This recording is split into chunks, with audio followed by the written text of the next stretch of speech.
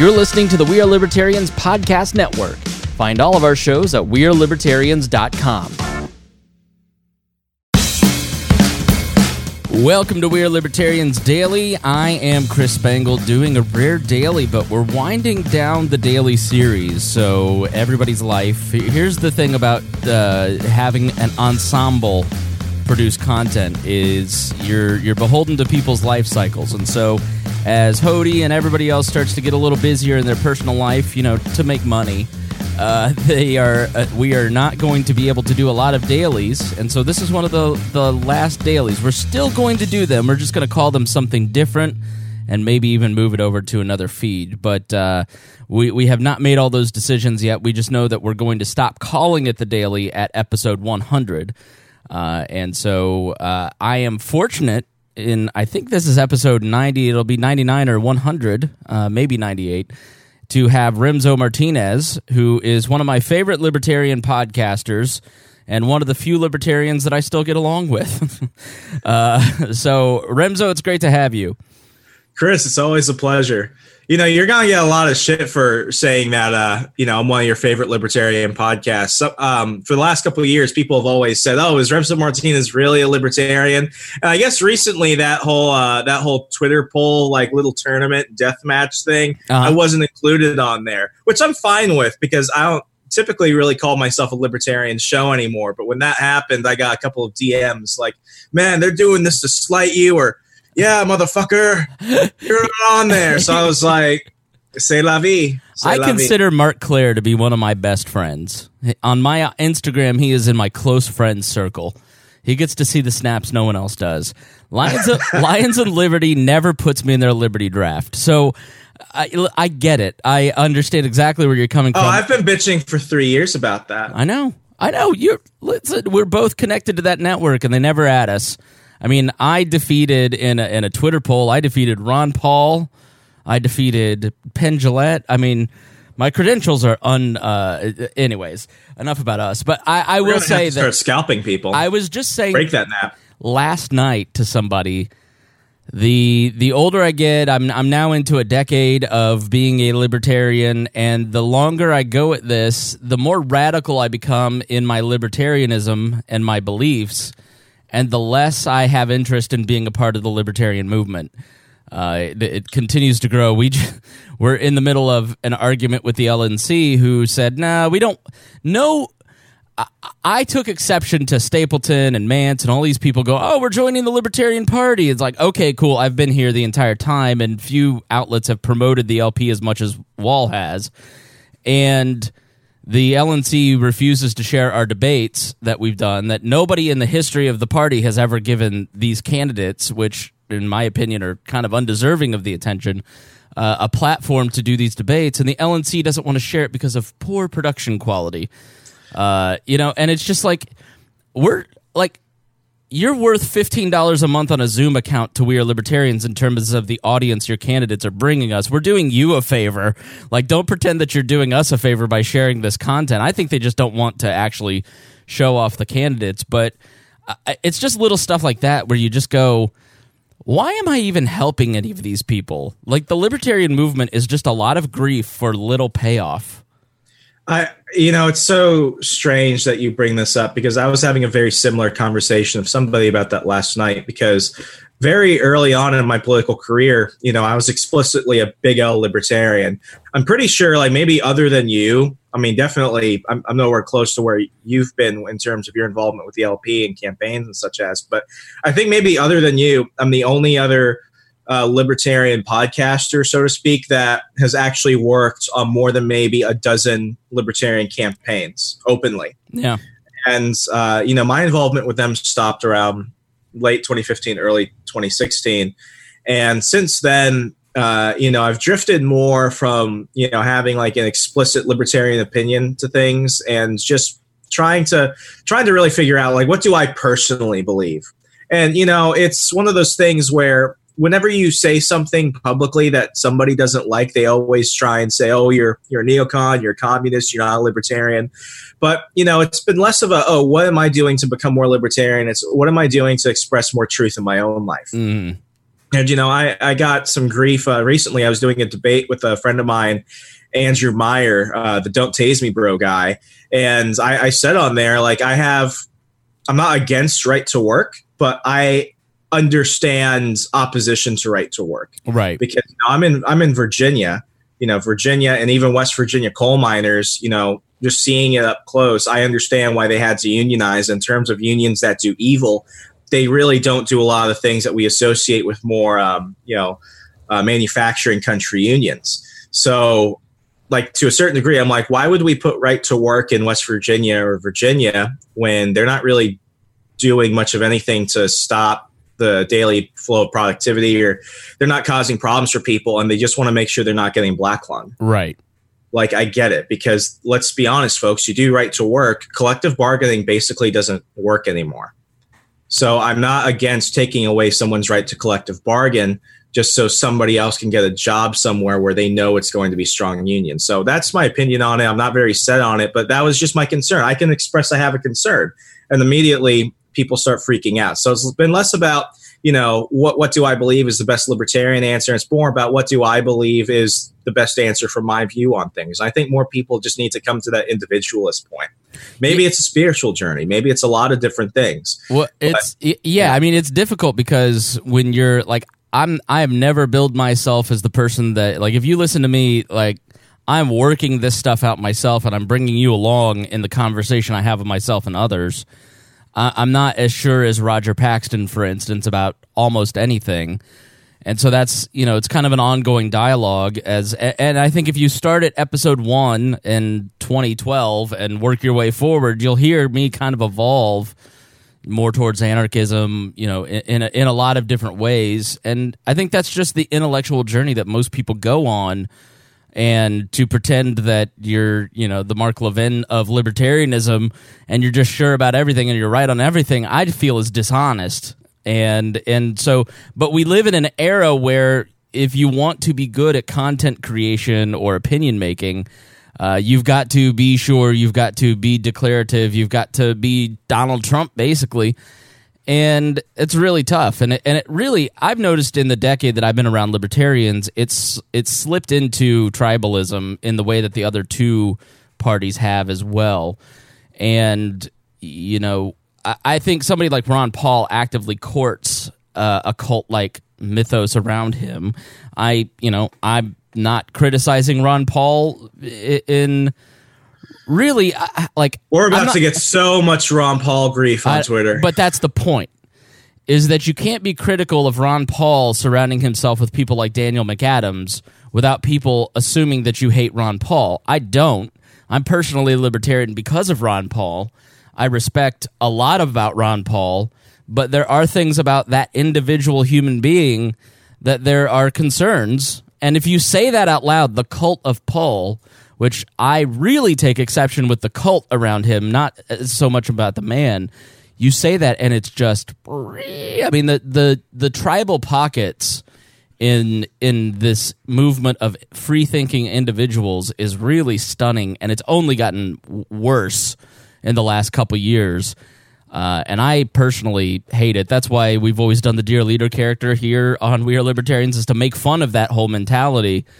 But yeah, I mean, like Daniel McAdams, for instance, I think he's creepy as hell, and there's something fishy about him, and he's beneath Ron Paul, and I don't know why he surrounds himself with that guy. This is some inside baseball stuff, and I'm gonna try and parse my words correctly because I don't want anything to be misconstrued. But just like any major figure, I mean, they're gonna be misconstrued, so I might as well not give them the ammo for that. But there are people around the Paul family itself who are there to profit from them. Mm-hmm. Yes. And those people come in many shapes and sizes and different agendas. But I mean, I experienced something very similar in 2016 when I was really kind of starting to kind of launch, so to speak. I was very critical of Rand Paul, not because I didn't believe that Rand Paul was like the perfect libertarian messiah, but because there were just some parts of his campaign and stuff where I was like, this isn't going anywhere. So I don't think people should waste their time. I was probably as blunt as that earlier. I'm like, Rand Paul's not going to be the nominee. He's not going to be anywhere close to that. Just stop wasting your time. And, I was right. I don't like being right about certain things, but I was right. And around the time that he dropped out and the Virginia primary was coming around, you had a bunch of Rand Paul supporters that were saying, Rand's on the ballot, still vote for Rand. So what I did to kind of mock them was I did the Walk with Scott campaign, which was to get people to vote for Scott Walker, because I'm like, if you're going to vote for somebody that's dropped out, you might as well vote for somebody who dropped out and might actually realistically have a chance of winning. And they didn't like that. They didn't like that. Well, that happened with Ron Paul in 8 and 12. You had all these Ron Paul supporters, well, it's still not over. We can go to the convention to go, guys, face reality. It's over. Like he hasn't dropped out yet. He's just nothing is going to happen at the convention because the Republican Party completely, like here in Indiana, they removed 300 delegates to the national convention to keep Ron Paul supporters. Like that was for me the moment when I go, okay, this working inside the party is not viable. And unfortunately, I've gotten to the point where working outside the party through a third party is not viable. And so I'm just politically homeless at this point. I really wonder if this has been like a recent thing or if this has always been the case, because I almost want to go back to 1968 and meet those people who are, 1964 and meet those Henry Cabot Lodge supporters. We're like, Henry Cabot Lodge is still going to show up to the 64 convention. And it's like, I don't know if this is more symptomatic or more causatic or what have you, but I've been listening to your show since I was living in Alabama in 2013. Before you praise me, hold that thought. Go back and read about Eugene Debs and his presidential runs for the Socialist Party in the early parts of the 1900s, and you see the Libertarian Party through all of it. I mean, it's just the human condition. Like, it's funny. It's funny, people. and you look at I think his name was Henry George. He was the first vice president to FDR. Henry Wallace or something. I forget his name. Henry Wallace. Henry Wallace. Yeah. Vice President Henry Wallace, who ran as a socialist years later, like he was dealing with the same thing. Like, honestly, him and Gary Johnson share a lot of strange personal traits, like their little mannerisms, their tics, the way they talk. Like they're almost like the identical person. A really good documentary to watch is the Secret History of the United States on Netflix. And it kind of goes off the rails at certain points because the untold history. It's the untold history. Who did that? Who narrated that? Oliver Stone. Like Oliver Stone does a terrible job past the Vietnam War, but his history of the progressive movement in the United States, even though he's telling it from an obvious progressive viewpoint, his retelling of the progressive movement in the United States is actually the most accurate I've ever seen. You have to start at episode 11 because it's out of order, but it is. I've said for years, go watch that. I mean, it's a Howard Zinn look at history, but I think you see the origination of the Cold War and how destructive it was, and kind of fact checking stuff. It's all pretty solid. It's just you didn't learn it because we're indoctrinated into this idea that war is good. I mean. So back to you listening to the show when you were in Arkansas. Is that what you said? I was going to Marion Military Institute in Alabama, and on Fridays when they would release the Corps of Cadets, I would drive 2.5 hours to Tuscaloosa. So I would typically get through one and maybe two wall episodes during that time. Okay, all right. And with you, call it a praise to dear leader, but I have seen that evolution over the years, and this is why I've always strongly called myself, when I started transitioning to more of a journalism phase of my life, I always said, I'm more of a journalist, not necessarily a pundit, because a journalist at least gives me the opportunity to go experience things, to go learn things, to go investigate things and change my mind. Whereas I feel like, our modern pundit complex doesn't allow that, or else you're committing, career suicide. Right. And, which is why I've always called myself an opinion journalist. I was raised in the media and as a reporter and high school newspaper, even back when I was a wee lad. And so while I worked for the Libertarian Party, it was utilitarian. It was to give me a set of experiences that I could inform my opinion making, because this has always been my destination, is to understand, try to understand everything and wrestle through things and have an open mind to things and understand that the world is flexible And I agree. I think I've always said that if I were the libertarian Tommy Lauren, or if you look at like Eric July's rise, for instance, or not to criticize these two people, but Mance Rayder and Eric July have had very successful rises because they cater to an ideology, and it tickles the ears of the people that follow that ideology. I mean, it's not a criticism. It's how they choose to do their show. It's not good or bad. It just is what it is. And I've always said that if I did that I'd probably be a lot more popular than I am.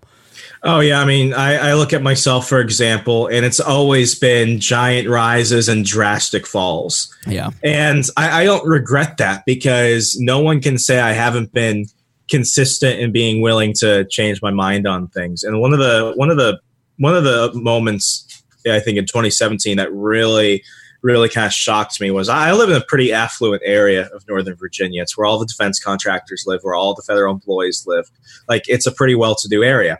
And I went to this little town fair, and not to get too far into it, but I was investigating Eric Holder running a giant anti-gun fundraiser movement in Virginia around the time for the Virginia gubernatorial race. Right. So I'm going to this fair, and I'm talking to Democrats and everybody. I'm just trying to get their opinion on whether or not they are okay with Eric Holder, the guy who, as acting attorney general, gave automatic unregistered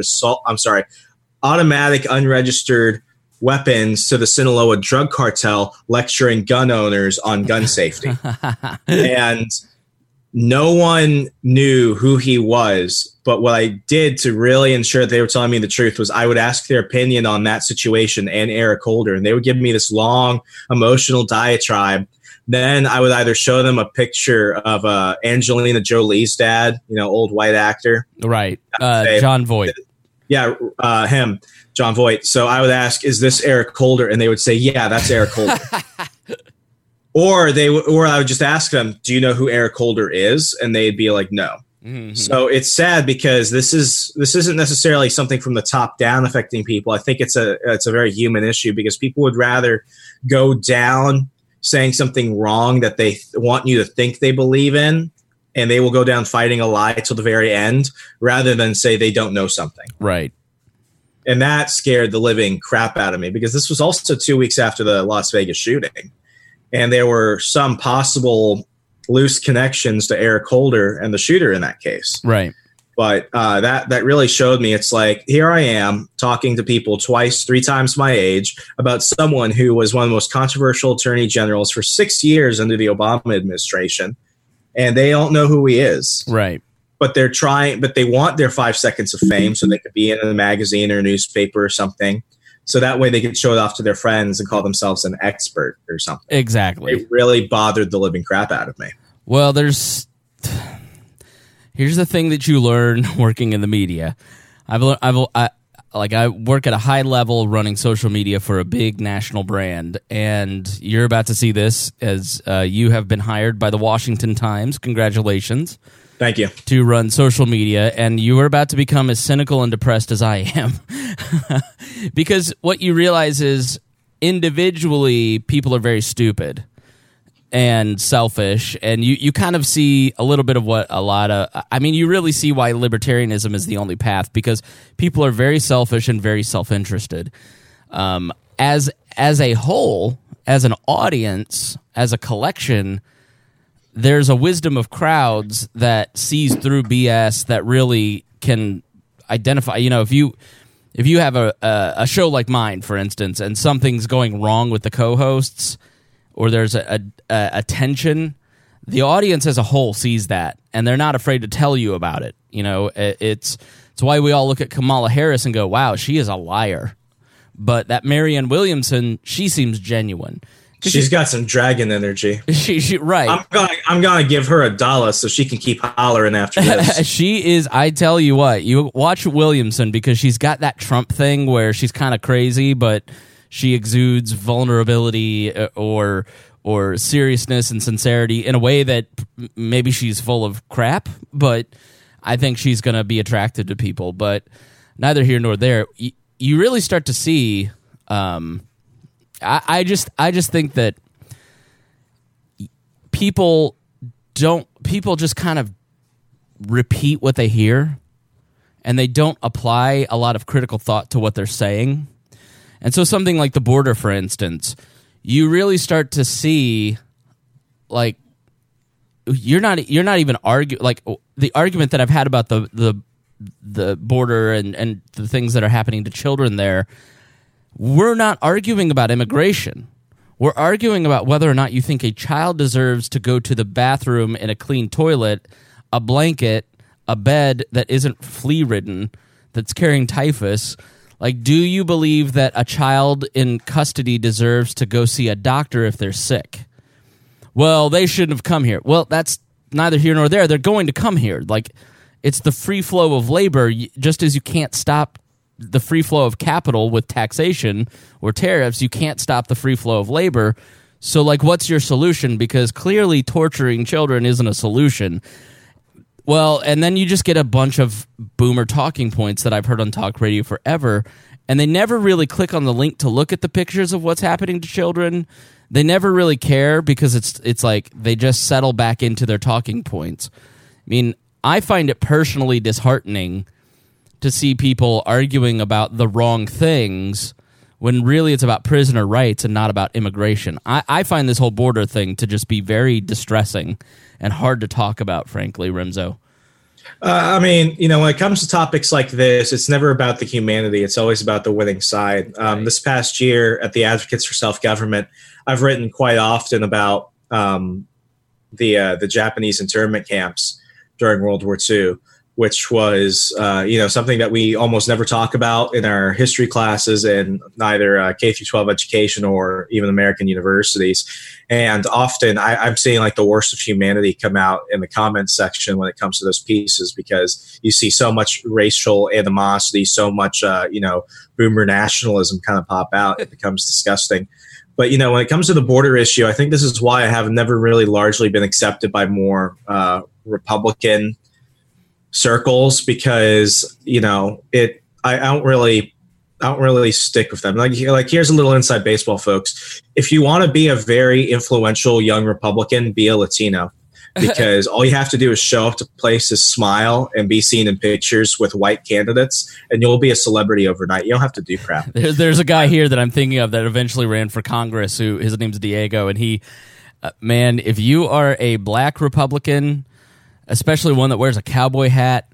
If you're black and Republican, like I have black Republicans that tell me this, they hate the tokenization of minorities in the Republican Party. It's like, honestly, I want to say it's almost more offensive than if you were to try and be a black Democrat, because it's almost expected. Right. But when you go be a Republican, if you're a minority and you're a Republican and you're trying to get really into Republican politics, they will force feed you crap.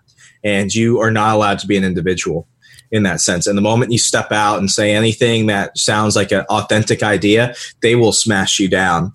But, I came from a border town in Arizona called Sierra Vista. Growing up, it was around 2,500 people, at the most 3,000 since, the housing boom before the crash in 2008 and onward. Now it's almost about 500,000 people to a certain point. So I've seen that escalate. And growing up,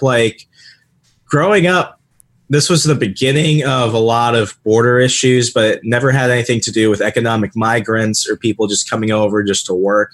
It was the rise of really the cartel nation. And America's very uncomfortable talking about the cartels in any serious way, because the truth is that America has created the cartels. Right. And, my mother has grown up in Sierra Vista since the 70s. She was born and raised in Korea until she was 12, and then she came to Sierra Vista. My grandfather was Army Finance Corps. He retired there, and then he worked as a DoD civilian for Fort Huachuca outside of Sierra Vista. And she used to tell me, my parents and all the neighborhood parents would just drive into Mexico, go shopping, go eat dinner, and then just come back, and they'd see Mexicans coming into the U.S. to work, and then they'd go home. Right. Like, none of them want to live here. They didn't want to live here. They just wanted to work here because the money was better. Then they go home. Like, it was nice and fine. The border was basically open. The problem is that because of the American drug craze, why is it that the money and guns are going one way, but the drugs are going the other way? When you look at, this economic migrant situation, Like, do I think that's kind of bad in a way? Like, yeah, like this is not helping. But to a large degree, we've managed to get to this point where we have no real understanding of what's going on the border because we fail to address the violence that is being inflicted by the drug cartels.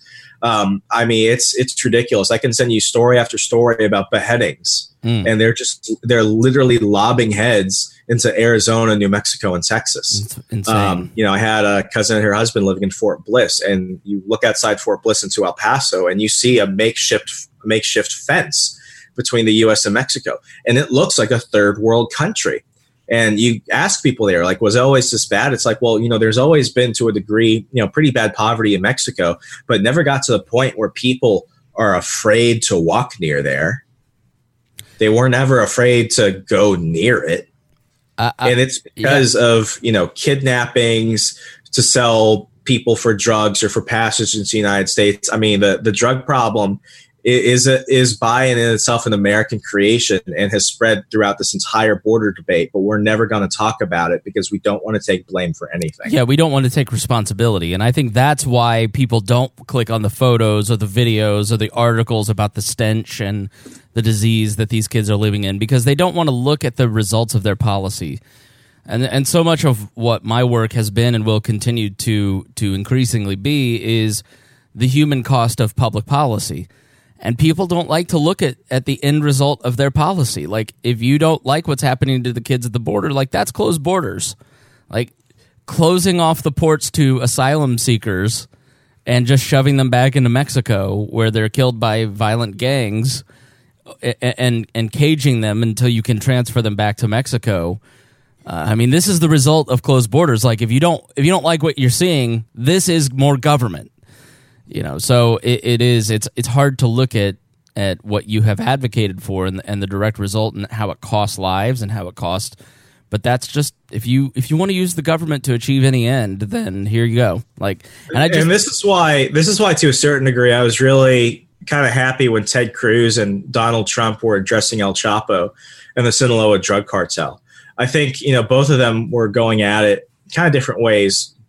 Ted Cruz, to a certain point, was talking about drug reform and certain drug legalization, stuff like that. Whereas Donald Trump was like, we're just going to kill everybody. Right. And I'm like, well, that's a bad idea, but that's the best worst idea they have. At least he's talking about the cartels. No one talks about the cartels in presidential debates. I bet no one's going to talk about that this go around. And it bugged me in 2016 because they're talking about ISIS more than anything. Am I saying that ISIS wasn't a problem?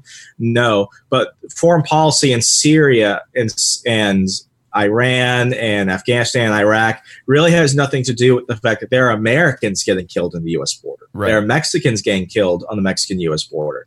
These cartels are literally in our backyard, but we don't want to say anything about them because then we're going to have to do a lot of introspective searching and realize, oh crap, we might have something to do with this. All right, so we're almost out of time, but are you still raising money for your next book? I am. So what I'm doing right now is I'm doing an Indiegogo campaign for my next book, Has Succeeded in Politics and Other Forms of Devil Worship. Great. I mean, the great thing about it is we already met our Indiegogo goal, but the campaign is up for another 40 days. So at this point, we've met the goal. So a lot of people are just opting in for the discounts. You're saving up between 25, 45, and 50% on most of the perks. That includes signed copies of my first book, signed copies of the next book, signed limited edition posters, and even a credit in the acknowledgments of the book. So now it's just a great time for people to lock in, kind of like a pre-order situation before the book is actually available on August 30th. Mm-hmm. Great. All right. Well, so is there a link? How do we get to it? Send it to me. I'll put it in the show notes, but tell people where they can follow you online. Yeah, just go ahead and check out everything at rwmartinez.com. Everything is there. Find me on Facebook at Remso W. Martinez and on Twitter at Remso4, F-O-R-V-A, Remso4VA. All right, everybody. Thank you, Remso, for joining us, and thank you to our audience for listening. And any final thoughts, Remso? Check out the book, folks. If you're afraid of what's going on with the government, you want to learn about this political consultant class, which I believe has made everything so much worse. You're going to love my book coming out on August 30th, Has Succeeded in Politics and Other Forms of Devil Worship. All right, Remso, thanks, and we will see everybody tomorrow.